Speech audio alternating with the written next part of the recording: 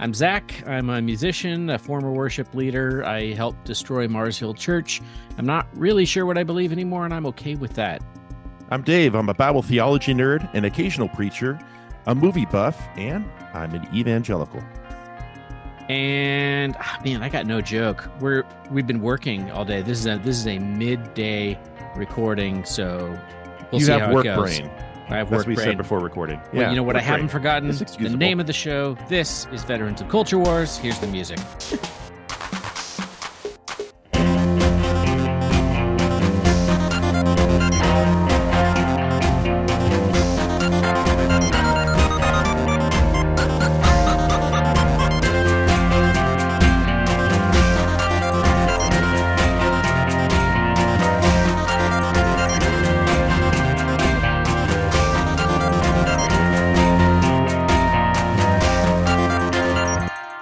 Veterans of Culture Wars is a podcast where we have conversations about evangelical Christianity, welcoming you to the show, whether you are a believer or not.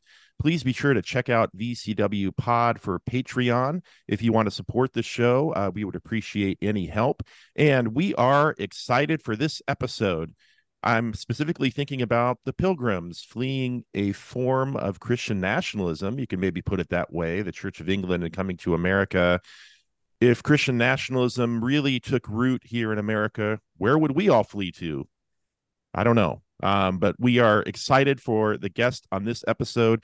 He is a sociologist studying religion, culture, politics, and disability. He has previously authored the book Taking America Back for God, Christian Nationalism in the United States with Samuel L. Perry.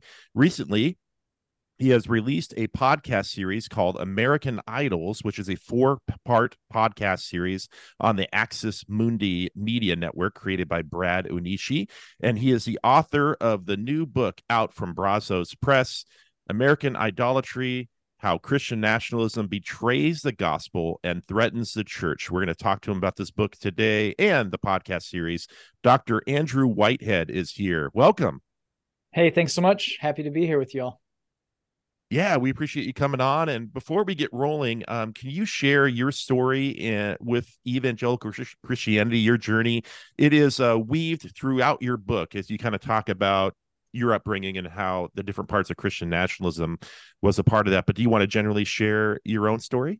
Yeah, no, that's great. Yeah, like you said in the book, I bring some of that into it because in American Idolatry, it's built off of the work that I've done as a sociologist on Christian nationalism, but tying that to the personal journey as well. So growing up in a white evangelical megachurch in northern Indiana, and that was a place where I felt very accepted, right, and kind of instantly entwined into the life of the church, the family atmosphere.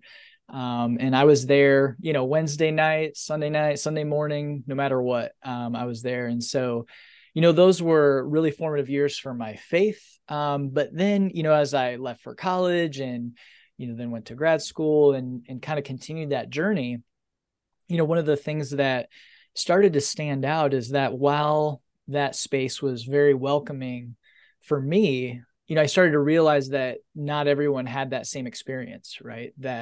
And then wondering why it wasn't as welcoming to them. And so that kind of started this journey too of thinking through the values and beliefs that I was told and raised in, and where and how those, held true, and where and how those might be set aside for other goals.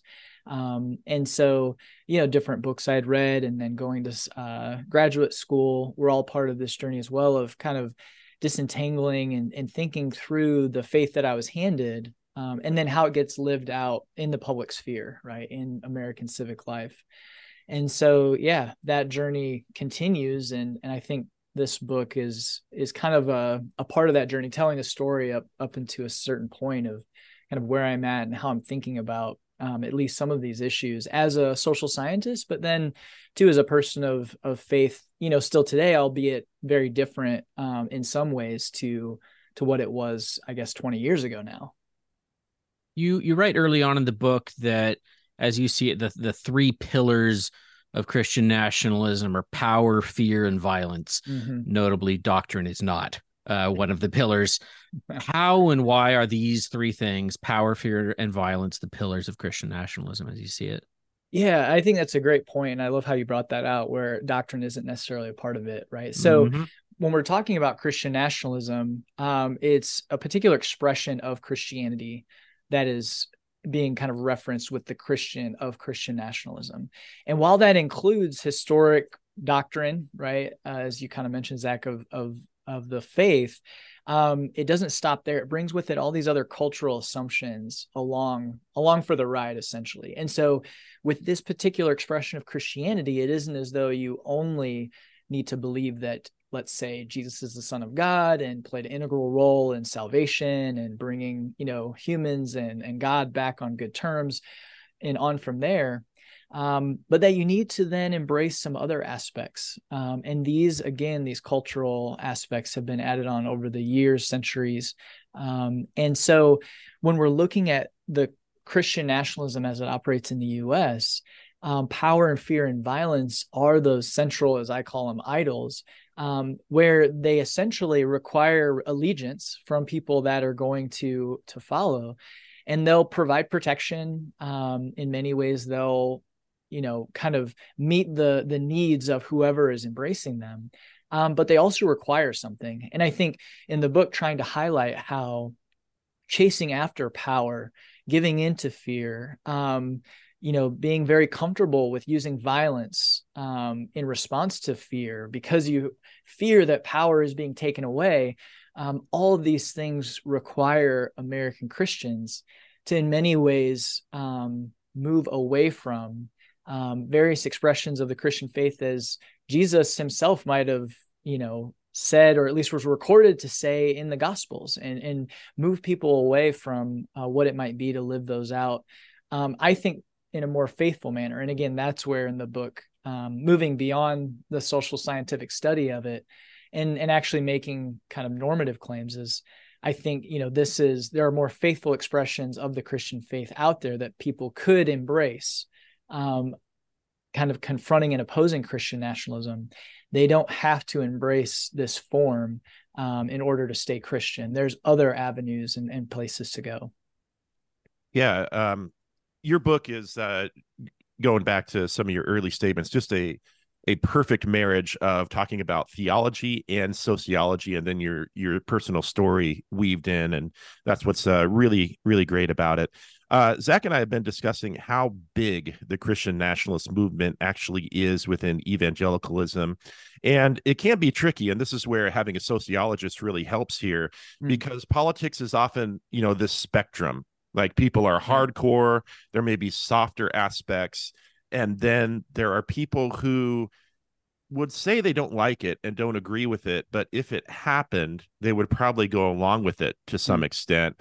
And you also break down these categories generally in your work. One of the hardcore ones you talk about is ambassadors. There are ambassadors of Christian nationalism who are the really hardcore ones who will openly say they're Christian nationalists.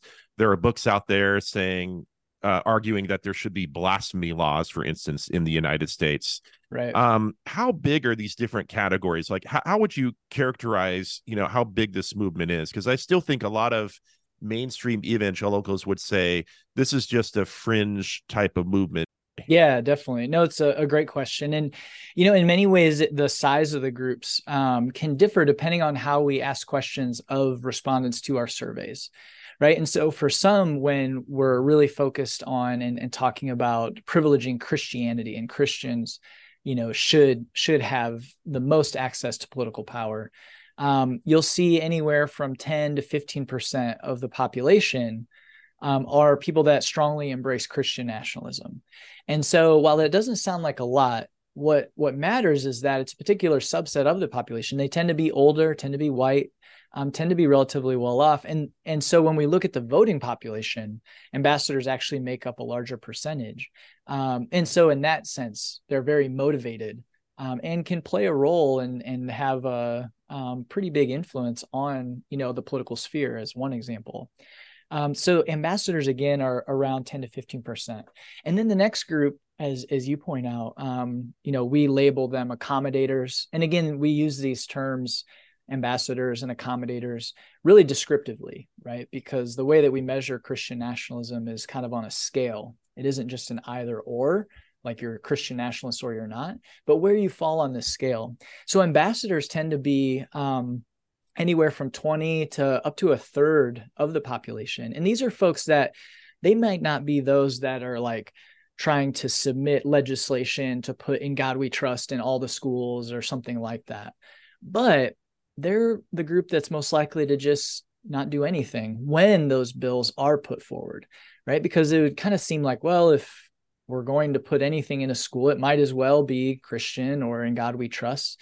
And so in some sense, they, again, accommodate or kind of sympathize with some of the work that happens that ambassadors are doing.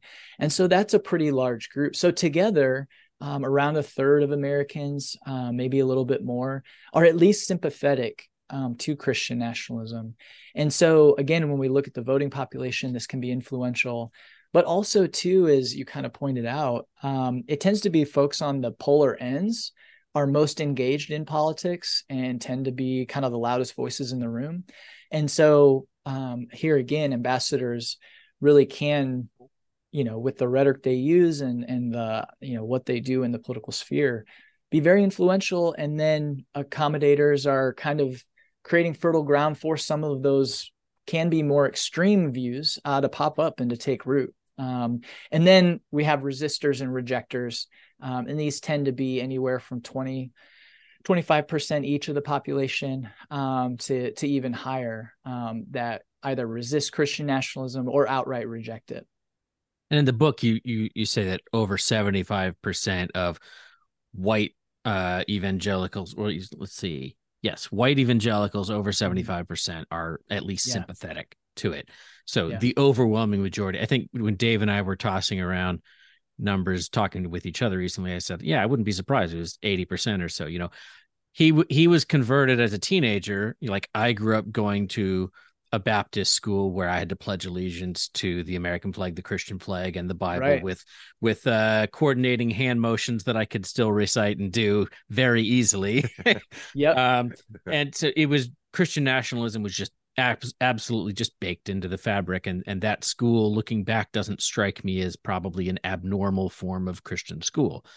I'm interested in the second episode of the podcast, you talk about the overlap between Christian nationalism, biblical literalism, and conspiratorial thinking. To the point of people embracing conspiracies that don't even exist if offered the chance to embrace them.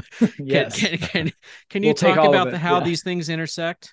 Yeah, it's really fascinating finding in a paper by I think Brooklyn, I forget her last name, and Abigail Vetker.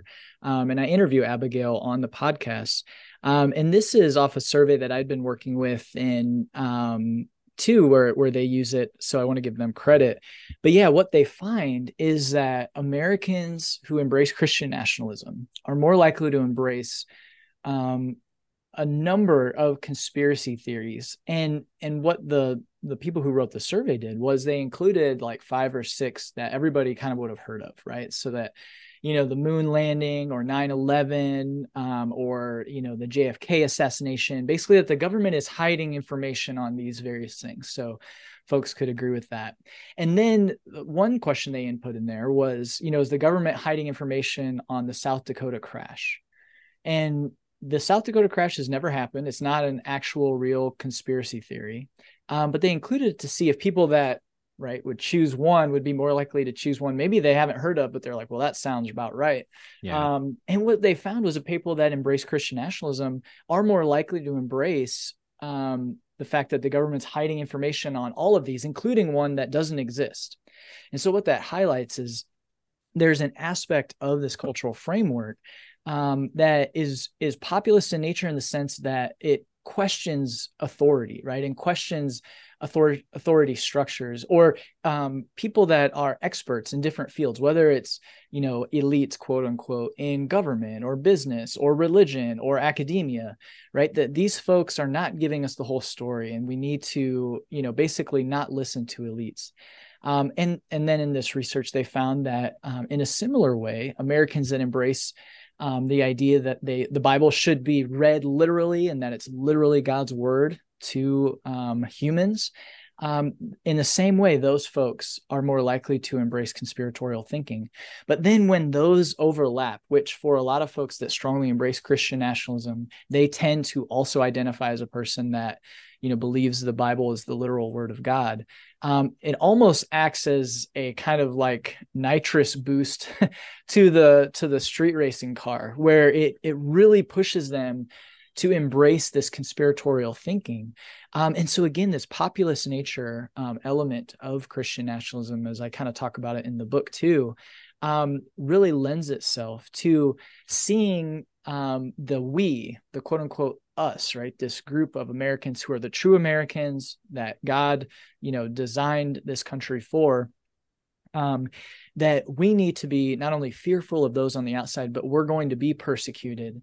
And in that sense, we need to always be looking for where, these nefarious groups are coming from or what they're going to be doing. And so it just lends itself to embracing these. So again, as we look at COVID-19 and reactions there, right, all of that can play out as well. And that had real world implications. It isn't just thinking the moon landing was faked. It's, we are not going to abide by any governmental suggestions or, rules about masking because COVID is not real, that type of thing too. So it really does have real world implications. I think, yeah, the populism and how it blends in with these other things. I think hearing verses all the time, like, the message of the cross is foolishness to those who are perishing. I think they're primed to think, us versus them being the world, the ones that think that the message of the cross is foolishness. Mm-hmm. They don't have access to the information that we have. They think they're right about things, but they are fools themselves. Right. We have special information from God. But then you bring in the syncretistic beliefs of QAnon and all these other things where, we talked about how doctrine, traditional biblically derived doctrine isn't necessarily a pillar, but there are these adjacent beliefs, cultural frameworks that become a form of doctrine. In talking about what their vision is, what they want to protect, you write in the book that white Christian nationalism is a cultural framework that idealizes and advocates for a fusion of a particular expression of Christianity with American civic life. It holds that this version of Christianity should be the principal and undisputed cultural framework in the United States, and that the government should vigorously preserve that cultural framework. Just yesterday, Trump said in a speech that if you don't like our religion, then we don't want you in our country. I saw people on Twitter say, "What religion?" I think Dante Stewart said, "What religion?" like all caps.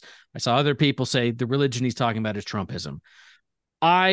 With Trump, and in this particular instance, I'm often reminded of the film Night of the Hunter, in which the villain, played by Robert Mitchum, presents himself as a pastor, but when he's asked what religion he professes, he says, "The religion the Almighty and me worked out betwixt us."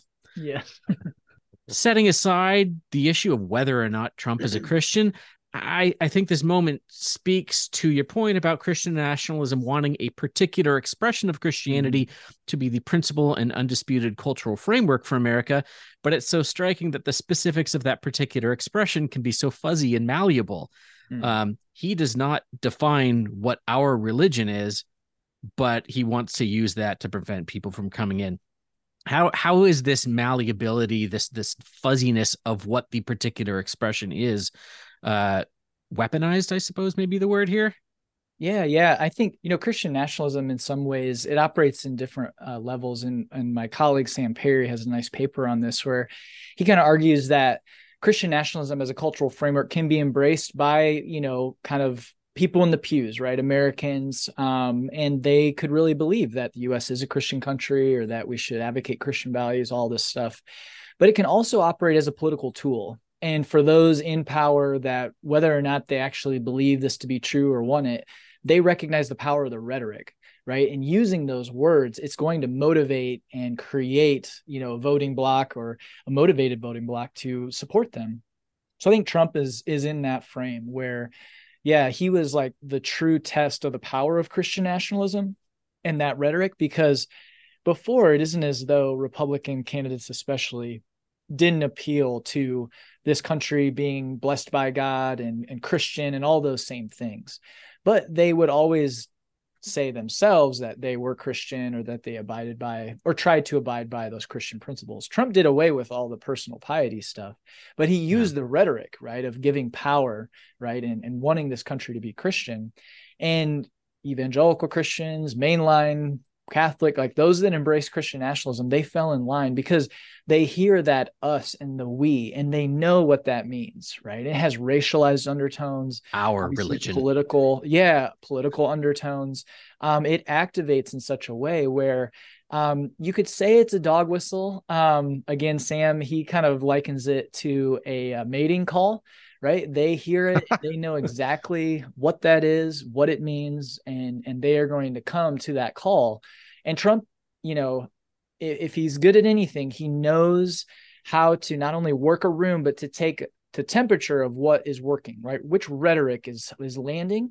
Mm-hmm. And his rallies really were just kind of like focus groups, right? I'm going to use some of these words and terms and say some stuff, and man, what gets people fired up, he's going to use that next time. And so over the years, I think he's really got a sense of what lands in this type of language and rhetoric. It lands. And the malleability, able to say a lot by just saying kind of these broad terms. All of that cultural framework is unspoken, but it's right there. And the listeners, they hear that, they know what it is. It's, in some ways that gets similar to when they cleared Lafayette Square and he held up a Bible in front of that church that he didn't go in, and it wasn't his Bible. Yeah. But it was upside watching, down. Yeah, it was upside down. And they asked, is this your Bible? And he said, it's a Bible. Yeah. So it was that same thing. The folks looking at that, they knew what those symbolized, right? And he didn't have to say it. And so I think in the same way, that's what we see happening here. It is so depressing that we still have to talk about this guy. It really is. I'm with you. Yeah, I've stated before on the show that I often will listen to Christian nationalist podcasts. I'm sure you probably check out some of the same stuff that I do. I follow some of them on Twitter, X, see their interactions, and I think a few times I've actually seen you mix it up with them.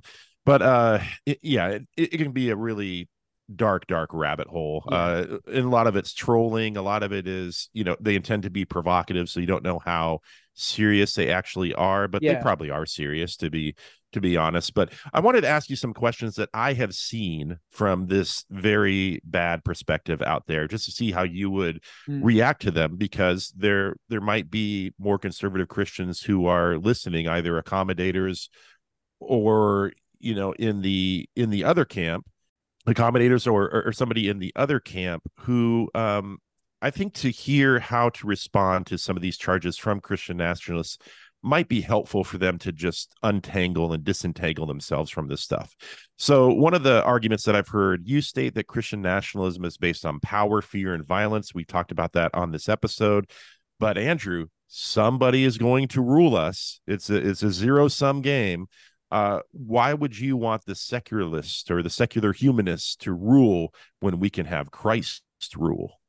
Yeah. I think that is one that I hear a lot of. And, I think too, it kind of relates to, I love the title of your podcast, Veterans of the Culture Wars, right? It kind of assumes that the cultural mentality is the only way to approach civic life, right? That it is a zero-sum game. And I think we could question that assumption, that that's all that we can align with. It has to be us or them, right? So if we're speaking, and maybe, Dave, you're talking about speaking particularly to Christians, I think, in talking to Christians and using that framework of that faith. And again, there are many Americans that are not Christian, and we need to listen to those voices and experiences and respond to those. And I think, for Christians, kind of questioning this idea that it is a zero-sum game, that it only comes down to us or them, because in many ways, and I talk about this with Andrew Seidel, he works for Americans United for the separation of church and state. He's an atheist, a constitutional lawyer. He writes about Christian nationalism. So he and I talk about how we might hold very different beliefs like religious or, secular beliefs, whatever. He and I are on different, ends there. But we have particular values we hold the same, where we see the right of each other to not only exist, but then to take part in our culture, our civic framework. If we really do want to live in a pluralistic democratic society. Now, is that going to be difficult? Yes. And will it take a lot of conversation and compromise? Yes. But it doesn't mean that we can't hold beliefs, that our own religious beliefs, differently, but that we hold values the same. Again, the humanity of those who are different from us and the right that they have to also be at the table, and to see it again, not as a zero-sum game, but that we're sitting around a table together, and there doesn't necessarily have to be a person or a group that's at the head of the table dominating all discussion. Now, the power of Christian nationalism is that in the past, it was taken for granted. It was really the only voice that was larger. It was just the largest voice. Everybody else was kind of marginalized, and nobody had to question those assumptions. But we live now in a country that's more religiously and racially and ethnically diverse than ever before. And so if we want to hold on to a country where maybe one day Christians are going to be the minority, and how would we then want to be treated? How would we then want to partake? And so I think there we have to think through the implications of, oh, it's only a zero-sum game. Oh, it's only one group in power. And is there a way to move forward where we can listen to the voices of those different than us and find a way forward so that everyone has equal access to the benefits of being American? And, we're all born here by historical accident, and there are a lot of good things about living in this country. And there's a lot of stuff that we could improve. And so how can we do that together? So I think in some ways we have to question that assumption that it is only us or them in power. And a political scientist friend of mine, Paul Jupe, he coined the term this inverse golden rule, that treat others the way you fear they're going to treat you. So in many ways, Christians tend to do to the groups that are other than them how they think these groups are going to treat them. And in the past, that's been, by marginalizing or silencing them. And I think we have to find a different way forward if we're going to truly, I think, express better expressions of the Christian faith.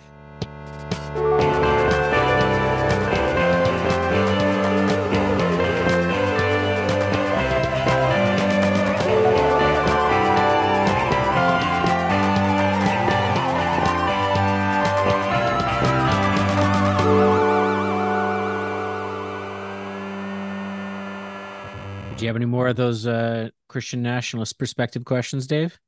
Oh, if you really want them, I have a few more. Yeah, let's do it. Yeah, could do another. Okay. The next one is the both sidesism. You state that Christian nationalism is based upon fear, but don't people who aren't Christian nationalists have a fear of a nationalist ideology having power in America? Aren't fear tactics used on both sides? Yeah, no, I think fear that's a reality of the mechanisms of how groups and identities work, right? So it is very powerful. And yeah, you could watch different news channels and see similar levels of kind of fear being played out. And so then I think the question becomes empirically, what sort of support do we have for what we're afraid of, right? So when we see on, I'm just going to pull this out of thin air, but like on Fox News in the past, this fear of immigrant, or refugees. Yes, caravans coming, or particularly that they'll increase crime, right? The immigrants in your community is going to see an uptick in crime. Well, okay, so nobody wants more crime. Let's all just agree on that. I get that. I don't want more crime in my community. So then the question becomes, well, is that true? Communities with more immigrants, does it see an increase in crime? Social scientists have been working on this, and we can go and look at these experts.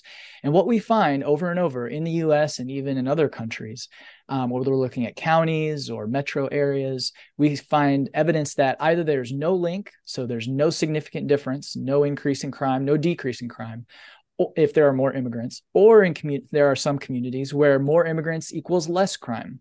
So we don't have any support empirically for the claim that immigrants cause more crime. So should we be afraid of that?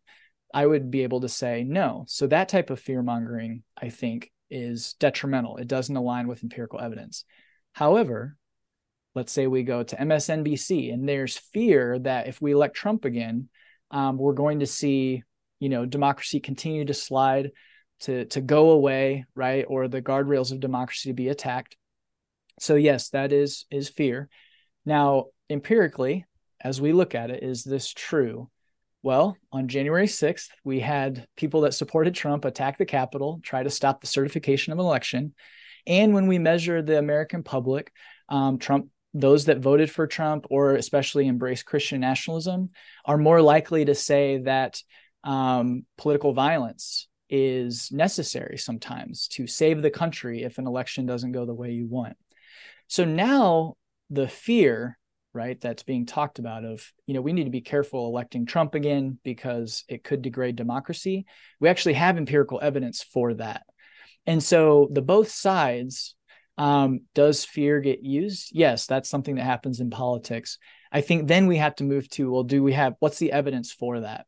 And that's where we can start to discern, is this something we should truly be concerned about? Or is this something that's being used to just make me want to fall in line blindly and not actually embrace the evidence? And the last thing I'll say on it is that identify as a Christian, so I'm speaking just to other Christians, we also need to be thinking about these sources, whether it's on the right or the left, that are telling us to fear. What is that doing to form us, right? And giving into fear, is that healthy for anybody? And so I think looking at empirical evidence helps us step outside that and hopefully, diffuse a lot of that fear, to where some things we just don't have to be afraid of. And then for other things, maybe we can get a good handle on the extent of the threat and get a realistic kind of gauge of the threat, and then how to move forward. So I think fear for anyone, if it's constantly being pumped in, it can be, I think it has a harmful effect from whatever side, but I think we have to look at empirical evidence, and that's really important to actually see if it's something we should be afraid of. Yeah, that fear, that the reverse golden rule, the fear that the currently marginalized people, if they get power, they will treat us the way we have treated them.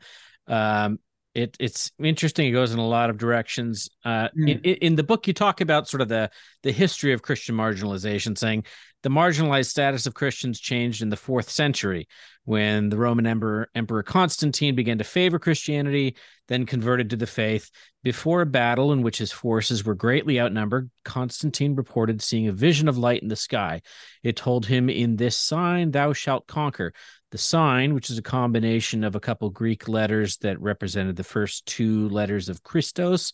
Constantine and his forces were victorious in the battle. The prevailing explanation for the victory was that the Christian God favored the Roman army, and this was likely the first adoption of Christian symbolism in service of military victory and might, of raw power over enemies. The relationship between the Christian faith and empire would never be the same. So Christianity has enjoyed a privileged status in various cultures for 1,600 years. But at the same time, there's this obsession with persecution. Right. Studies show white Christians feel they are more discriminated against in this country than anybody else, including Black people. Right. So what function does this persecution myth serve, and how is it perpetuated despite immense privilege? Yeah, well, I think in some ways it functions to draw those sharp boundary lines around who we are, and to create kind of these high walls essentially keep folks in the fold, right? Like, we need to be afraid. You're going to be persecuted. You have to stick with us, and in some sense, you have to turn yourself over to what we believe is the right way forward. And so when we see these, when there are political and religious leaders who kind of give in, as Dave was talking about, to these different claims of and how you should be afraid and why you should be afraid, especially around persecution, then folks, when they're in that position, are looking for answers. Who can lead us out? What should we do? And then again, those leaders are there with, well, then do this or follow in this way. And so I think it functions politically to keep folks in and to keep them aligned and to keep them motivated. And so the fear of persecution is key. Now, the real trick and interesting part of this is that it isn't as though Christianity before Constantine was in any way perfect or pristine or didn't marginalize folks, right? Like there's a long history there too up until that time. But it was especially at that moment then where we see Christianity again being aligned with power, but that feeling of persecution continuing to where it's kind of this odd juxtaposition of we're both in power and that's good, but we're also persecuted by others and they don't want us in power at the same time. And so that tension, I think, keeps folks kind of on their toes and moving forward, again, against all empirical evidence. And I think one way that really kind of harms the way that American Christians see the world is that they're actually less likely to recognize real persecution of people of their own faith in other countries, especially when they're coming to our country. Yeah. They're less likely to want to accept refugees who are fellow Christians if they're from a quote unquote, the wrong country or racialized as non-white. And so, yeah, that has a really pernicious kind of outgrowth from that long history of both feeling persecuted, but then also recognizing we're in power. Andrew, have you ever had a Christian nationalist tell you which version of Christianity should be in power? I think we have something like that's a great question. 45,000 denominations. Yep. I mean, I mentioned at the beginning of the episode, regardless of what people think of the Pilgrims, and there are certainly lots of problematic elements with what was set up here. Yeah. I mean, they came to America escaping what is arguably a form of Christian nationalism with the Church of England. Mm-hmm. And so, I mean, how would Christian nationalists decide which denomination would have power? Do we watch the Baptists and the Presbyterians duke it out? Yes. And, what happens? Yeah. Well, actually, Dave, going back to kind of where you started with, questions or responses that folks that embrace Christian nationalism might give to trip folks up or whatever. I think this is a key question that folks can have to then turn the discussion back to those that would say this should be a Christian nation, to ask, well, what form of Christianity? Give us specifics. And you can see even with groups online, Twitter, X, whatever we want to call it, that folks that would say, yes, this should be a Christian nation, they've written books. When you start drawing and pulling the thread on, well, then what form of Christianity are you talking about? You'll see them start to maybe not turn on each other, but they have distinct disagreements of what form of Christianity. So yeah, well, what do we think about baptism? What do we think about, the eschaton, the end times? They might interpret that differently. Or which version of the Bible should be used? What's the role of women? All these different things. And so when we're looking at actual expressions of Christianity, we'll find that then when it gets down to it, what type of Christianity should be privileged? It is less about actual doctrine or historic Christian faith, because again, like they recognize, just like we recognize, there's no way to enshrine Christianity because it is so diverse in any way in the civic sphere, as one particular expression. Because, we look at just one religious tradition like Presbyterians, and there are many different types. And they differ a lot from Baptists, and those folks differ a lot from Anabaptists. And so that, I think, should be part of the discussion. There's so much diversity within the Christian tradition, and that isn't necessarily bad. But if we can understand and recognize that diversity, then can we also recognize the diversity around us for those Americans and our neighbors who are secular or of a religious minority? And how can we work together, my hope, towards a common good, recognizing the right of all people to be a part of this discussion and our common humanity in that sense. Yeah, I think it goes back to the pillars and like why doctrine isn't one of them. If they couldn't agree on what that doctrine would be, there's a massive chasm between your charismatic New Apostolic Reformation folks and your Reformed Rushdoony Dominionists. Yeah, you're right. But they all agree that we should be in power, that this should be a Christian nation, that we've talked to Catherine Stewart on her on here in her book, The Power Worshippers, was so revelatory in understanding that really is the through line of it all, is the quest for power. Yeah. And so that's why doctrine can't be a pillar, because they could never agree enough to come together on that. But they can agree that it's okay to use violence, it is okay to use fear, and that what we want is power. Right. Um, I'm kind of wondering. So we we actually just talked to Robert Jones Yeah. recently, and the final episode of your podcast, I think it was the final one. You talked to him a bit, and he mentioned the Romney campaign, the Romney Obama election of 2012. And I've thought about this in the past, but it just got me thinking again, and I'm wondering what your thoughts on this. Because yes, doctrine is not a pillar. Mormons can be part of the Christian nationalist project, even Mhm. though 90% of your New Apostolic Reformation folks are going to say that that is a cult. Um, and Right. I'm wondering if you think that there's a sense that, or if you have a sense that Romney being the Republican candidate for 2012 primed the pump for Trump in that way of like, we don't need, it doesn't matter as much if we're going to agree theologically. It went a step further with Trump of like basic morality is irrelevant. Mm. He's promising us power. But I remember in 2012 thinking, oh, Romney doesn't have a chance because most of the GOP thinks he's in a cult. Like he's Right. not one of them, but they still go out and vote for him. I'm just wondering if you see a connection between Romney as not as outside the typical understanding of the Christian faith according to evangelicals, and that leading up to Trump somehow. Yeah, no, I definitely see that there's a through line there. And in many ways, Trump, and others have written about this, like Kristen Dumais in her book, Jesus and John Wayne. Yeah. He was the natural end result of, these cultural moves that have been happening on the political and religious right for decades now. Because when we look at Reagan, that was another instance where he was divorced, and at that point divorce was like a key pillar of the religious right, that is something we're fighting against. But they supported him, right? Turned on Jimmy Carter, who was a self-proclaimed evangelical and taught Sunday school, and all those things. Probably one of the more like really pious, and good individuals ever to hold the office, turned on him because Reagan would give them access to the type of power and cultural power that they wanted.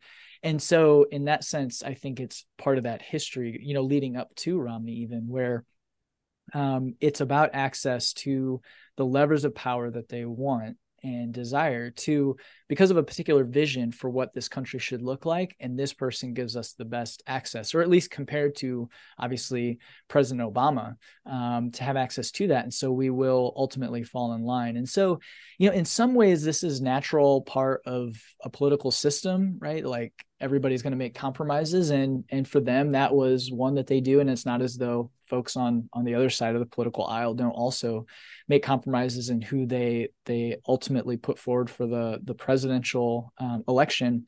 But yeah, I think it's a part of that history, especially as we look at the role of religion. Especially, I think it falls in line with setting aside really any sort of distinctiveness religiously, doctrinally, or whatever else, for access to power. Let me throw in a theological question here, because this is another one that I've heard Christian nationalists toss around Hmm. online and also in various podcasts out there, especially ones affiliated with kind of a Doug Wilson type influencer network, and it is about the Great Commission.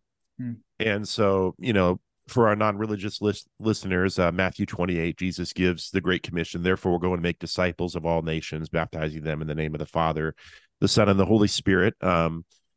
And Christian nationalists take this to mean that, going into all the nations is doing missionary work, but then eventually working into, or at least some of them mean this, working into the political system of that country with the end result of making it a Christian country. Hmm. So in other words, I don't know how they plan to do this, going to Saudi Arabia and trying to make Saudi Arabia a Christian country, like trying to change the government.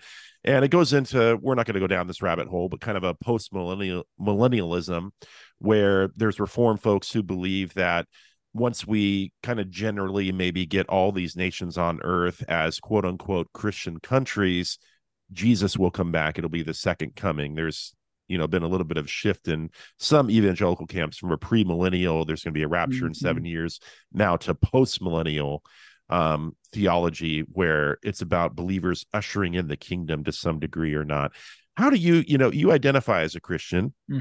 I do as well. I think living for Jesus, or telling other people about Jesus, is an important part of our lives. Of course, we want people to have a choice in the matter, right? We don't want them to be forced to.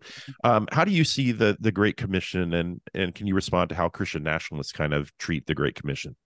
Yeah. Well, I think that really kind of takes on, as you describe it, kind of that colonial kind of imperative, right? That we have to go and colonize, and that has this kind of obsession with, again, this form of power over other people, right? That we go in, and in some ways either they convert to our way of thinking, or we enforce this on them, because God has told us this is good and this is what we want. Again, this is their interpretation of certain passages in Scripture or whatever else. And so I think, yeah, when Christians, I think there are expressions of Christianity that we can either explore or move toward, where the understanding of the Great Commission is doesn't have to take on this lens of colonialism, where we're going in to take over and to force or enforce anything, but that it can be where Christians are a part of how the society or the civil sphere functions, in trying to, I think, better expressions of Christianity. And again, that's a normative claim. That isn't a social scientific claim, but better expressions are those that don't enforce these beliefs on anybody, but try to, for that person that holds those beliefs, live them out faithfully, and in community with others, whether they believe or not, to others' benefit, right? Leveraging what we have, or the privileges that we have, to serve others, whether that is something that they find appealing or not, really isn't up to us. But so in that sense, I think the Great Commission is going and living among and within these different groups, seeking their good and flourishing, and through that, God's kingdom can expand. And that doesn't just mean bringing people, the number of, salvation cards or baptisms, but that God's kingdom is about the flourishing of all people. So that's how I would think and understand about it. I'm interested in violence, in that pillar of violence, and I'm thinking about, I'll just say it up front before I read the quote and get to the question, but I'm thinking about what's going on with Israel and Palestine right now. So you write in the book, several studies show that Americans who embrace the narrative of Christian nationalism are much more likely to assert American innocence regarding armed conflict across the globe. In other words, the violence enacted on behalf of the United States is deemed justifiable. These same Americans excuse violence enacted toward whole groups like the Native Americans and Africans stolen as part of the transatlantic slave trade. Indeed, many Christian Americans who embrace Christian nationalism believe that expanding the power and might of the United States is akin to spreading Christianity, the Great Commission, that wherever democracy goes, the gospel is likely to follow and be a net benefit to those cultures and places. This belief in national innocence encourages citizens to view all conflicts in terms of good versus evil. We begin to believe that a divine mandate allows us to use all tools at our disposal, including violence, to defend ourselves, the good, from those God does not support, the evil. I'm wondering if or how this mindset explains the U.S. commitment to unconditional support of Israel, even when their response to an attack causes far more deaths than the attack they're responding to. Or I saw a tweet from their government essentially mocking the Geneva Conventions. Obviously, Israel's not America. We're talking about Christian nationalism, but I don't even need to bet. It's obvious there's a correlation between support of Israel and adherence to Christian nationalist views. How do you see that intersecting? Yeah, we do find empirical evidence of that. So Americans that embrace Christian nationalism are more likely to, and especially in like some of the rhetoric of let's say, religious leaders or pastors of large churches that embrace Christian nationalism or that rhetoric, will talk about supporting Israel, siding with Israel. And this is before this conflict, so I want to make that clear.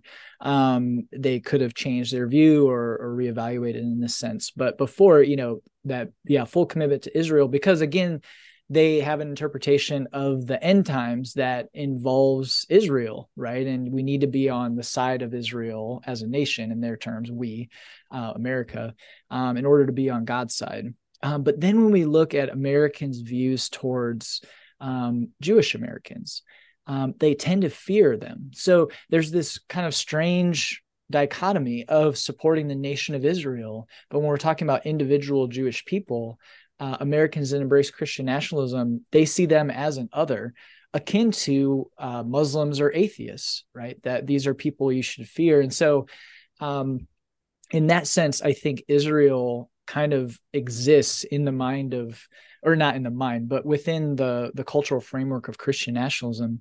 It exists as kind of a stand-in for being on the right side, God's side, within history. But when we're talking about actual people, even Jewish people that, could be at least a part of this nation of Israel, the diaspora at least, they tend to, want to keep them at arm's length. So that's talking about individual Jewish people. That's not even talking about Palestinians then. And so there really is this racialized undercurrent to it. And so looking at that conflict, I don't have any data on it. I don't know how Americans are responding to it who embrace Christian nationalism. But I do know that there tends to be support for Israel unconditionally because of views of what the end times, the role that Israel plays in that. But a real, trying to find the right word here, a real fear of holding at arm's length of the actual people, right, that make up what could be this nation of Israel, let alone any of their enemies in the Middle East, as they're kind of designated right now. So I think in that sense, Americans that strongly embrace Christian nationalism would see all of the people there, as holding them all at arm's length, being afraid of all of them, no matter what. So there's a lot at play there for sure. Yeah, it's super complex. And, I didn't let you know in advance that I'd be going in that direction, but just in my mind, it's connected. So it is. Yeah, for sure. All right. Well, we're coming up on the end of our time here. So we thank you so much for being here, Dr. Andrew Whitehead. The book, again, for our audience is American Idolatry: How Christian Nationalism Betrays the Gospel and Threatens the Church, out now through Brazos Press. And everybody can listen to the 4-part podcast series, American Idols, on Axis Mundi Media to hear more on these topics. Dr. Whitehead, where can people find you on social media? And do you have any projects coming in the future that you want to let people know about? Yeah, no, I appreciate that. So I am still on Twitter, X, whatever it's called for now. And so they can find me on there. I'm also on Instagram. And yeah, trying to kind of transition away from Twitter X because of some of what's been happening. And then too, I've also started a Substack as part of that kind of exit strategy. So just Andrew Whitehead .substack. And so the newsletter is American Idolatry. It's what I've titled it after the book. But yeah, just exploring some of this stuff there as well. So in those different venues, folks can find me. So yeah, hopefully they find the podcast helpful as well. We'll make sure to link to that Substack in the show notes. Cool. Thank you. Thanks again for coming on. Really enjoyed the book and the podcast. Really glad that we were able to talk to you about it. Just wonderful stuff as usual. So look forward to whatever you have coming up. Yeah, thanks so much. I really do appreciate the conversation and what you guys are doing. Super important. So thank you for inviting me on. Well, Dave. Hello. We have been marked safe from Christian nationalism yet again. Well, I mean, in our Veterans Hall, yes. In our society, and perhaps with next year, an election year coming, remains to be seen. Absolutely. I was more thinking from our minds being colonized by it. Okay, there we go. I personally am safe from the influence of that ideology. I believe it's going to have a hard time What does H.I. McDonough say in Raising Arizona? My mind regarding Christian nationalism is a rocky place where its seed could find no purchase. Oh, the Coen Brothers dialogue. I love that. Love that old classic. Yeah, that's your Coen Brothers update for everybody. Very important part of the show. Absolutely. Along with everybody's favorite new segment, what does the Bible say that? Which I'm still working on. I gotta write some notes, book a guest to talk about it. Need to find somebody I know who's an expert on Dave Lester podcasts. Going totally meta on me. Yeah. Okay. Yeah, look and out. Not the social media site. See, I thought you were going to say, it's time for the segment of what is Zach drinking as far as tiki drinks. Do you have a tiki drink that you were? This is my lunch break, man. Well, I mean, we don't have to. I was going to say we don't have to tell anybody. I'll tell you what I've been drinking lately. We've got our live public work here, because right? it's all prepped. I've been having hot buttered rum. Oh, there you go. Because you make a batter for it that butter is one of the main ingredients, and it lasts as long as the butter would have lasted. So I got like a big glass container in the fridge with this mixture that is spoon a few of those plus some rum into a cup of hot water, and voila, you have it. So it's a lovely fall evening beverage to sip on. And yes. So Zach's manager, not during the day, not while he's at work. Yep. Definitely at night. Yep. There you go. That's how it goes. All right. Well, wow. Time for the outro? Yep. Take us to the outro. Okay. This has been another episode of Veterans of Culture Wars. Thank you so much for listening to us. Be sure to leave a rating and a review wherever you like to get podcasts, as that helps other people find the show. You can support the show. Become a Patreon member. We have a Patreon episode releasing soon. It will already be up by the time this episode is out, so you can hear that episode if you become a Patreon member. Go to VCW Pod. On X Twitter, I am at Dave J. Lester. Zach is at Muzak, Muzach, and our show is at VCW Pod. Go to Zach's website, muzak.bandcamp.com, and check out his music and a bunch of stuff that he's doing on there. And you can listen to my other podcast, Does the Bible Say That?, wherever you like to get podcasts. And I hear Dave, I'm really hoping that he's working on a third podcast.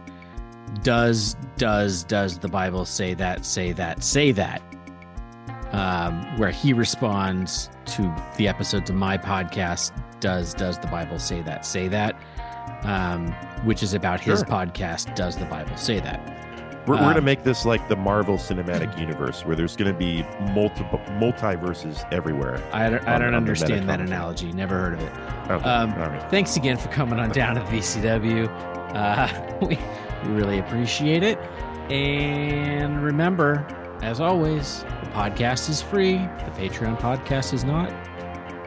And either way, you still got a tithe, 10%.